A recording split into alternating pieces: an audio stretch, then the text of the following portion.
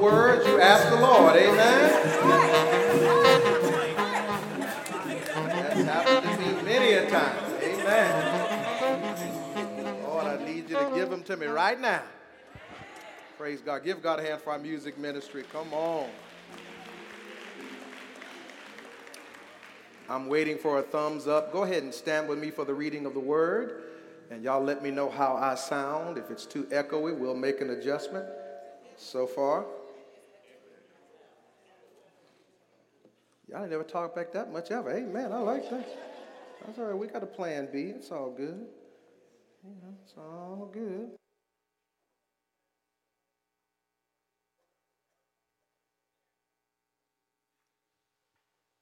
The devil is in here today. Amen. Look at today and say, get out of here, devil. Come on. All right. I know you hear me good now. Praise the Lord. Again, I was attempting to say praise God for our music ministry. Give it up for them one more time. Come on, one more time. If you are grateful, you ought to show some signs. Amen. As we read in the initial part of our worship, we're in Galatians chapter 4. You should have received a sermon note card upon entry. And if you don't like paper, you can go to YouVersion Bible app. Click on live events. It's the bottom right section there. And you can download a digital copy to your device. And therefore, you can have those on your device until the Lord returns. Amen. Or until you upgrade your devices. That's I'm giving some of y'all time to find Galatians. Amen. That's all I'm doing. Praise God. Galatians chapter 4. Give me a little more on the monitors if you don't mind on the stage here. A little hotter there. Galatians chapter 4. This is one of my favorite passages that deals with the season that we are in. This is Advent. This is the coming that we celebrate every season leading up to the actual Christmas celebration. So Galatians chapter 4, beginning at verse 4. Those that have found it say, I've got it. Listen as I read from the Christian Standard Bible. When the time came to completion, God sent his son, born of a woman, born under the law, to redeem those under the law so that we might receive adoption as sons. And because you are sons, God sent the Spirit of his Son into our hearts, crying, Abba, Father. So you are no longer a slave, but a son. And if a son, then God has made you an heir. Oh, somebody say amen. I want to put a tag on this text for just a little while and preach from the topic, Christmas celebrates freedom.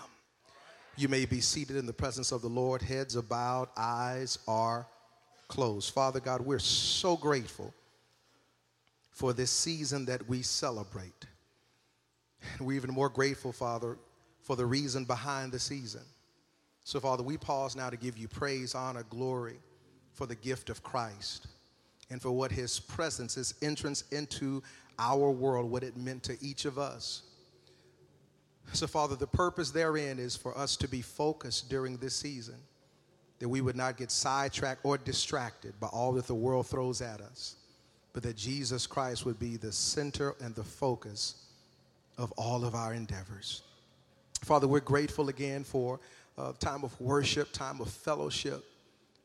Now we ask for intelligent attention to your word as we worship you in the teaching and preaching ministry. We give you glory for what you're going to do. In the name of Jesus, let everybody say amen. Amen. Thank you so much, ushers. Christmas celebrates freedom. Our message moment says this: Christmas is a celebration of deliverance. Christmas is a celebration of deliverance. Now, my objective on today is simple. I want to make sure that as you prepare for this season of Christmas time, that you do not allow yourselves to be duped into thinking that Christmas is about something that it is not about. And y'all, it's easy to be duped because if you turn on your television, if you turn on your computer, if you unlock your phone, you'll be bombarded with things that suggest that Christmas is more about what you give or get than it is about the actual meaning of the season. As a matter of fact, I've been guilty myself of limiting the magnitude of Christmas to what can be placed under a tree. Am I by myself this morning? I've been guilty of falsely concluding that the best thing I can give my children is something that I purchase, something that can be returned. But I'm here to declare that the ultimate meaning of Christmas is more about deliverance than it is about what gets delivered on my front door. Oh, help me preach this morning. And so before we allow ourselves to get sidetracked with secondary meanings for this season, I thought it best to kick off the Christmas season with a focus upon freedom. Oh, somebody say freedom. You are free this morning, aren't you? See, anyone who has placed his or her trust in Jesus Christ automatically, supernaturally, and eternally experiences freedom, which means you don't have to worry about the stuff God saved you from because you've been delivered from that. You don't have to concern yourself with the enemy reminding you of who you used to be because God has delivered you from that.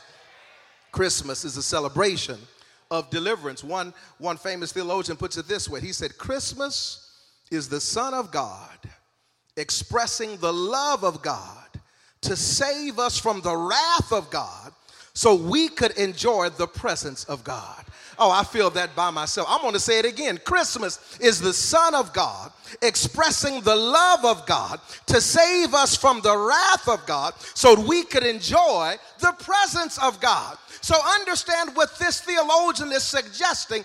Christmas goes beyond the trees and the toys. Christmas goes beyond the gifts and the scarves. Christmas is about a loving Father sending his Son to die for our sins. And if you lose track of that, beloved, I guarantee you your Christmas will be lacking. I guarantee you you'll enter 2020 with your head held low because you missed a celebration that was designed for you. So in essence, we're discovering here that we did not sin for Christ, but God sent Christ for us. We had nothing to do with him coming, but we're completely benefactors or beneficiaries of what was done through his birth, death, and resurrection. In our passage for today, we find Paul re-emphasizing the fact of Jesus' coming. These few verses, he is proving a key principle about Jesus Christ and why he came. Because unfortunately, the believers at Galatia had gotten sidetracked. See, something happened, y'all. Even strong believers, these were new believers, but even strong believers can be tempted with being sidetracked. So Paul is writing these new believers to clarify the power of faith in the face of those promoting the law. If I would just jump back to chapter 3. He says, for all who rely on the works of the law, verse 10, are under a curse, because it is written, everyone who does not do everything written in the book of the law is cursed. Somebody say cursed. Now it is clear that no one is justified before God by the law, because the righteous will live by, there it is, faith. But the law is not based on faith. Instead, the one who does these things will live by them. Verse 13 is crucial. Christ redeemed us from the curse of the law by becoming a curse for us, because it is written, cursed is everyone who is hung on a tree. I'll stop right there. So what's happening in Galatia is they're allowing these Judaizers to bring them back into bondage. They have been delivered. Christmas is about being delivered. They have been delivered by grace through faith. But unfortunately, these Judaizers were bringing them back into bondage. And Paul calls them in verse 3, he says, you foolish Galatians, why are you allowing yourselves to be re-handcuffed when the Lord Jesus Christ has already, I'm teaching up in here, when the Lord Jesus Christ has already delivered you? And see, beloved, I'm convinced that we allow ourselves to be re-handcuffed in a similar fashion when we celebrate everything except Jesus during Christmas time. Oh, help me preach this. When we allow ourselves to not even mention his name. So these Judaizers, get ready to write.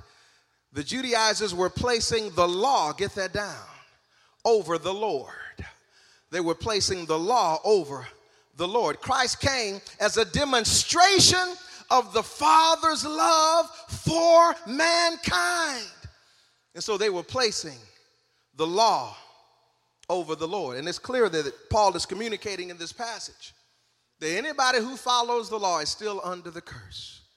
But those who are walking in faith are experiencing freedom. So as we approach our chapter for focus, Paul offers a running comparison of an heir with a slave. And he is contrasting the believer's current position with their previous position before Christ. See, a Roman child in verses 1 through 3 was an heir, had no rights. Although he was an heir, as long as he was a child, he was treated like a slave. Look at verse 1, if you will.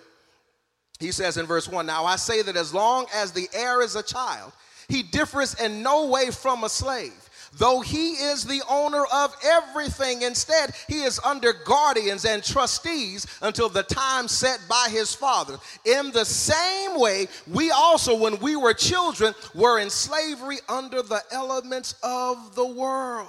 And so Paul wants us to understand that although this child was an heir, he was treated like a slave. He had ownership, watch this, without access. Oh God, he owned it, but he didn't have possession of it. His role and rights did not change until the Father deemed him mature and suitable to receive what had been prepared for him.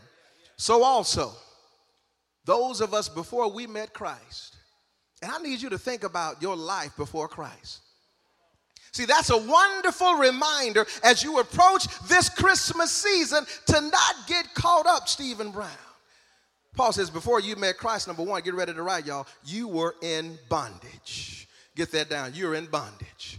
You were in bondage. And don't sugarcoat your bondage state. Don't focus on the good times you had only. If you're going to look at your bondage years, look at the whole thing, somebody. When you reflect on your season of bondage, your before Christ time, look at the whole picture. See, when I was coming up, you know, we'd hang out and got to make sure who's in here listening. Amen. We'd participate. It's before Christ, y'all. It's before I understood, you know, things. And so we'd partake. I got one hand witness. Some of y'all too holy. Before Christ. And oftentimes, when we reflect on those bondage days, again, we only focus on the highlights. But we don't take enough time to reflect on the morning after. Oh, help me preach this, y'all. And as a consequence, we diminish our need for deliverance. See, if my bondage is good, then I really don't need deliverance. And y'all, that's the selective memory that we choose to embrace. But Paul said, no. I need y'all to understand something. You were in bondage. And understand something about bondage. When you are in bondage, you are unable to deliver yourself. Oh, let's press through. Paul says in bondage. Somebody say in bondage. But then secondly, Christ came. Secondly, we were under the law. Get that down. Under the law. He already communicated that if you're restricted to the law, you're under a curse. And the law was a written Mosaic document that, listen, nobody could cross all the T's or dot all the I's. Everyone fell short. No one could master the law. That's the curse. That's the bondage. That's the yoke that Jesus came to set us free. As a matter of fact, only someone perfect who could fulfill the law was qualified to deliver us from the law, and that individual is Jesus Christ. So we were in bondage. We were under the law, in need of a promise. We were in bondage. We were under the law. Thirdly, we were out of fellowship. Out of fellowship. We were in need of a mediator.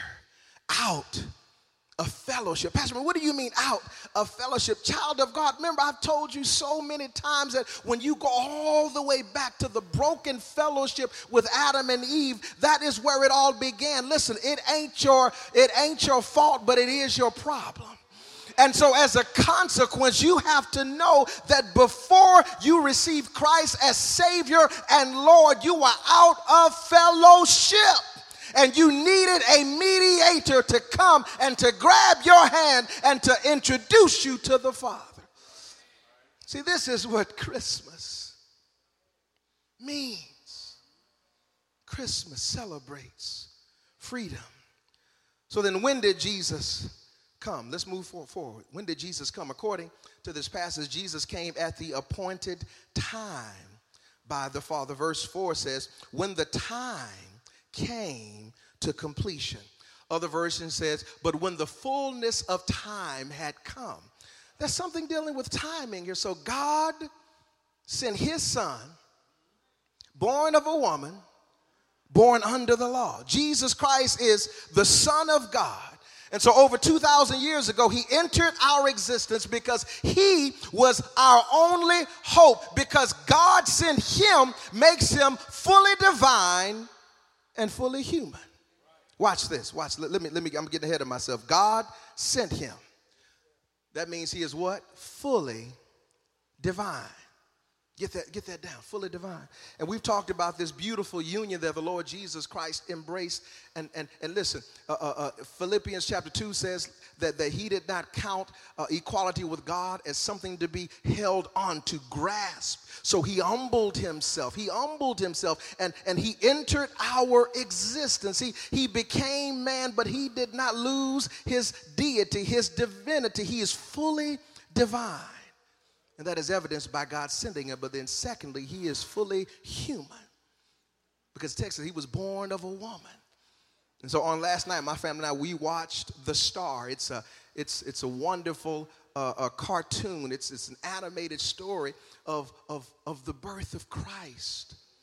And how Mary and how she was greeted by the angel Gabriel and given her assignment, how she didn't understand it, but she trusted the perfect will of God for her life. And then Joseph also was approached by the angel and said, listen, I know you're betrothed to this woman, but she's already pregnant. Ooh, that's a word right there. And Joseph said, listen, I don't know, but I'm going to go in faith. And he had in mind to divorce her, but he was reminded in a dream, don't you do that. You marry this woman. And so all of these factors come into place to not only fulfill prophecy, but to give us what we needed. And so this Jesus, he's sent by the Father, fully divine. He's born of a woman, fully human. That's a beautiful thing to experience. So here we are in Christmas time. And the greatest temptation is to forget what I've just shared with you. The greatest challenge for the believer during this season is to limit Christmas to things. Oh, your neighbor just fell asleep. Give them an elbow, so you need to hear this part. Come on. I didn't say slap on, I said elbow. And so as a consequence, you're going to be tempted during this season to go back, to reshackle your minds and your spirits with the limited understanding with what this season has to offer. Why did Jesus come? Well, he came to demonstrate his love for us because we were in bondage, we were under the law, we were out of fellowship.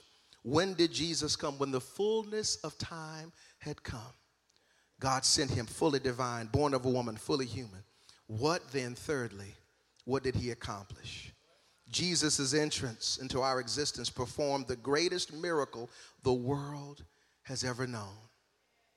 His coming ushered in our freedom.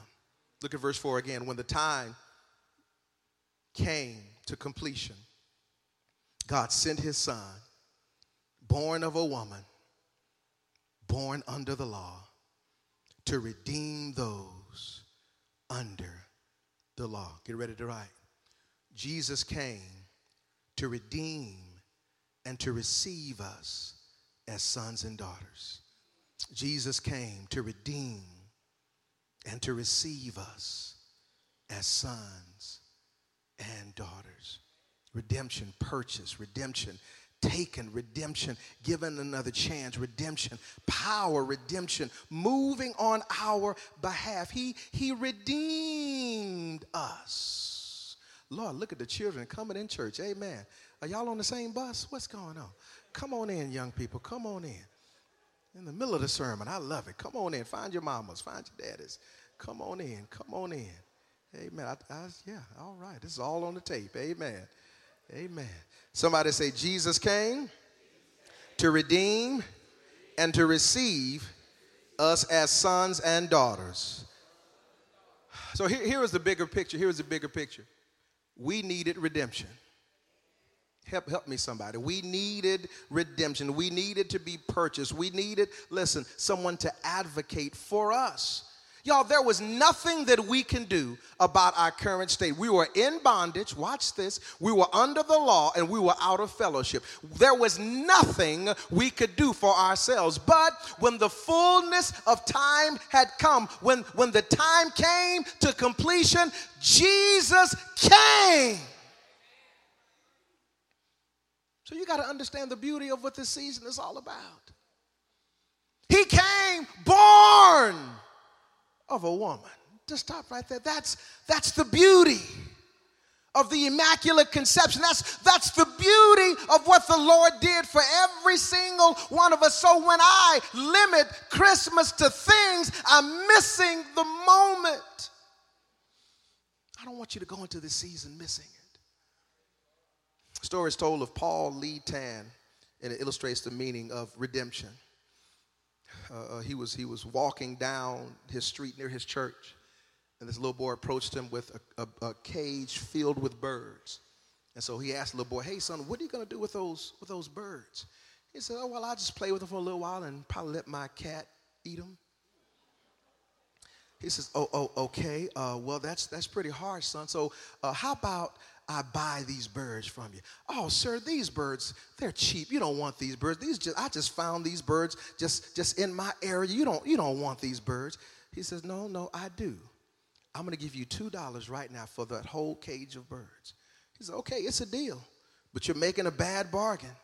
These birds are worth nothing." And then Brother Tan took those birds. He opened that cage and he released them.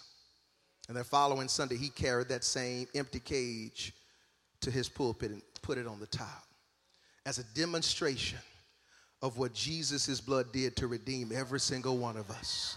Y'all, we were worthless birds. We didn't have any value in us beyond him, beyond his stamp on our lives. But Jesus' blood paid the price and redeemed us and set us free. Is there anybody in the house that can testify that I've been redeemed? Jesus came to redeem and to receive us as sons and daughters. So with that redemption came a new status. We were then, we were renamed and relabeled. And here is the beautiful thing about being relabeled. It doesn't matter what they used to call you.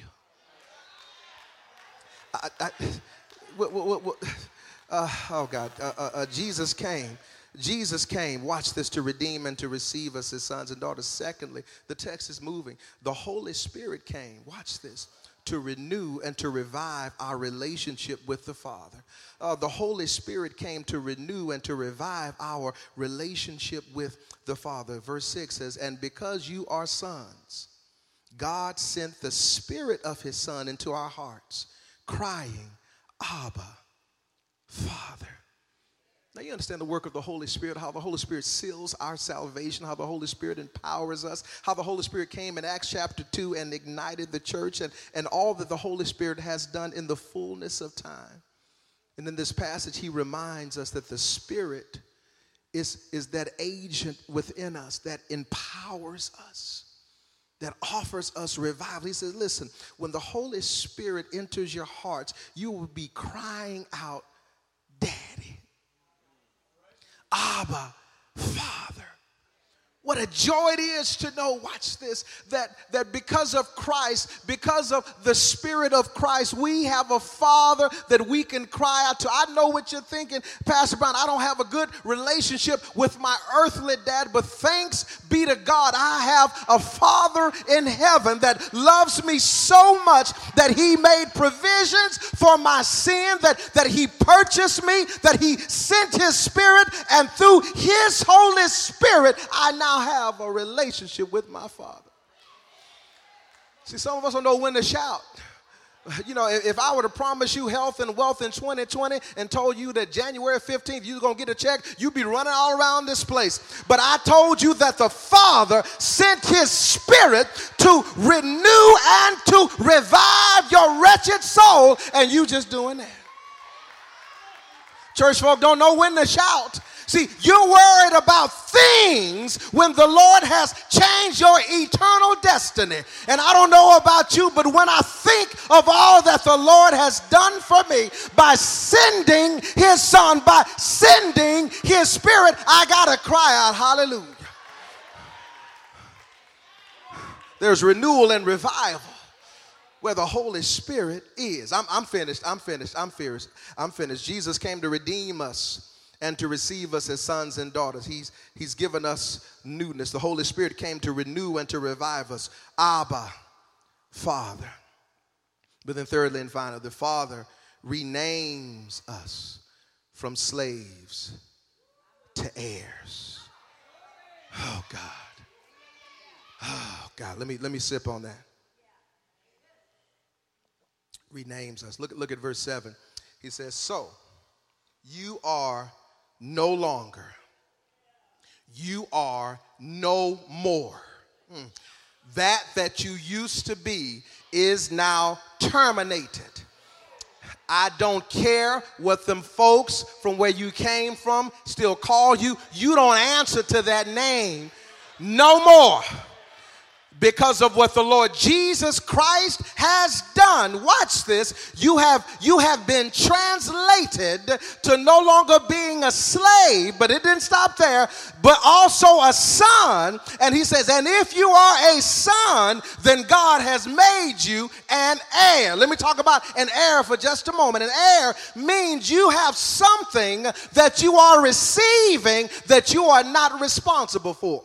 See, you had nothing to do with your inheritance. You're just the recipient. See, the Father has done all the work. All you have to do is receive. Oh, I feel that by myself. We've been talking. We haven't done it yet. My wife and I, we've been talking about getting our wills in order, living wills and I guess a death will, whatever that is, and all that stuff. And as a consequence, it forces us to look at our assets, watch this, to determine what Stephen Nicholas and Simone Elise will receive. Now understand this, I love my kids, but they have not worked one day in their lives. Y'all ain't hearing me. But in the unfortunate event that something were to happen to Nicole or me, Stephen and Simone would be set. Are y'all hearing me? We got life insurance. We got death insurance. We got savings for their education. If we were to pass away, they'd be set. You know why? Because they're heirs. Oh, God, I need a witness up in here.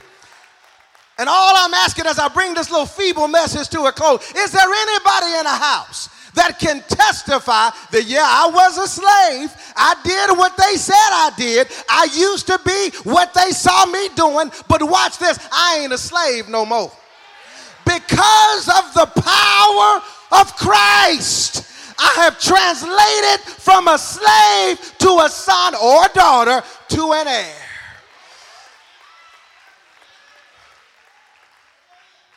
So there's been some renaming, some reconstituting, some repositioning, and as a consequence, y'all, we have more on this side than we could have ever imagined. Y'all, Christmas celebrates freedom. And that's what I need for you to embrace during this whole season. From now through the beginning of next year, I need you to focus on Christ. And I know what you're thinking, Pastor Brown, listen, that's good for the church, but when I get out there, what difference does it make?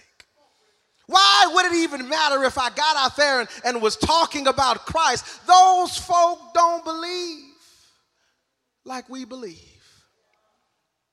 Brother Golter was a missionary in northern China in the 1940s, and I'm finished. After 10 years of service, he was returning home from his missionary endeavor. His ship stopped in India, watch this, and while waiting for a boat to take him home to the States, he encountered a group of refugees living in a warehouse on the pier. They were unwanted by anyone. No one paid them any mind. They were refugees, and they were stranded there. Golter went in to visit with them. And it was Christmas time. And he asked them what they wanted for Christmas. He walked in and he said, "Merry Christmas. What is it that you all want for Christmas?" To which they responded, "We're not Christians. We don't believe in Christmas." Golter, the missionary, said, "I know, but what do you want for Christmas?" They described some German pastries they were particularly fond of.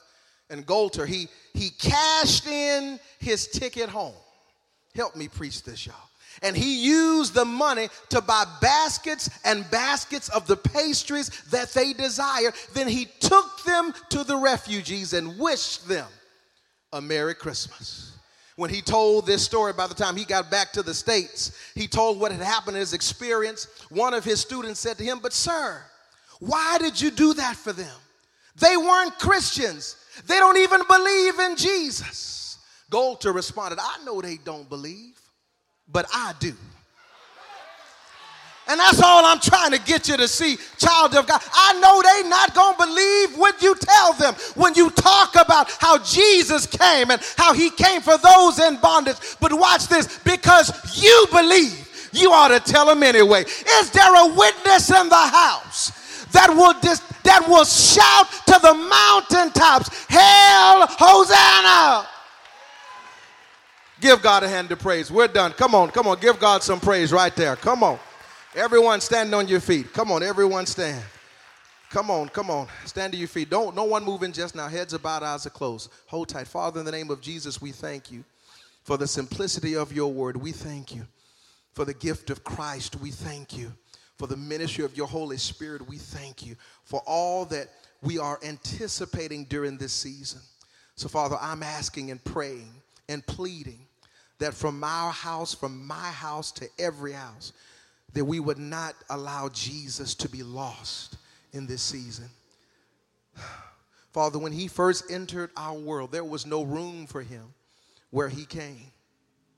Father, may we make room for the Lord Jesus. Father, may we not allow the sales, the advertisements to trick us. Father, as we read in Galatians, it's easy to be duped. It's easy to be reshackled. Of course, the believers at Galatia, there were loftier things in play during their season. They were being taken back into bondage. But Father, if we aren't careful, we'll be in such a hurry that we'll literally miss Jesus during Christmas. So, Father, in the name of Jesus, I pray for every person under the sound of my voice. And Lord, I ask in faith that you would help each of us to see Christ during this season. And Lord, when we're tempted to focus on things that don't matter, may your Holy Spirit convict us, revive, renew, seal, cement. Father, we thank you. We give you glory, praise, and honor. In the name of Jesus. Let everybody say amen. Come on, give God a hand of praise right there. Come on.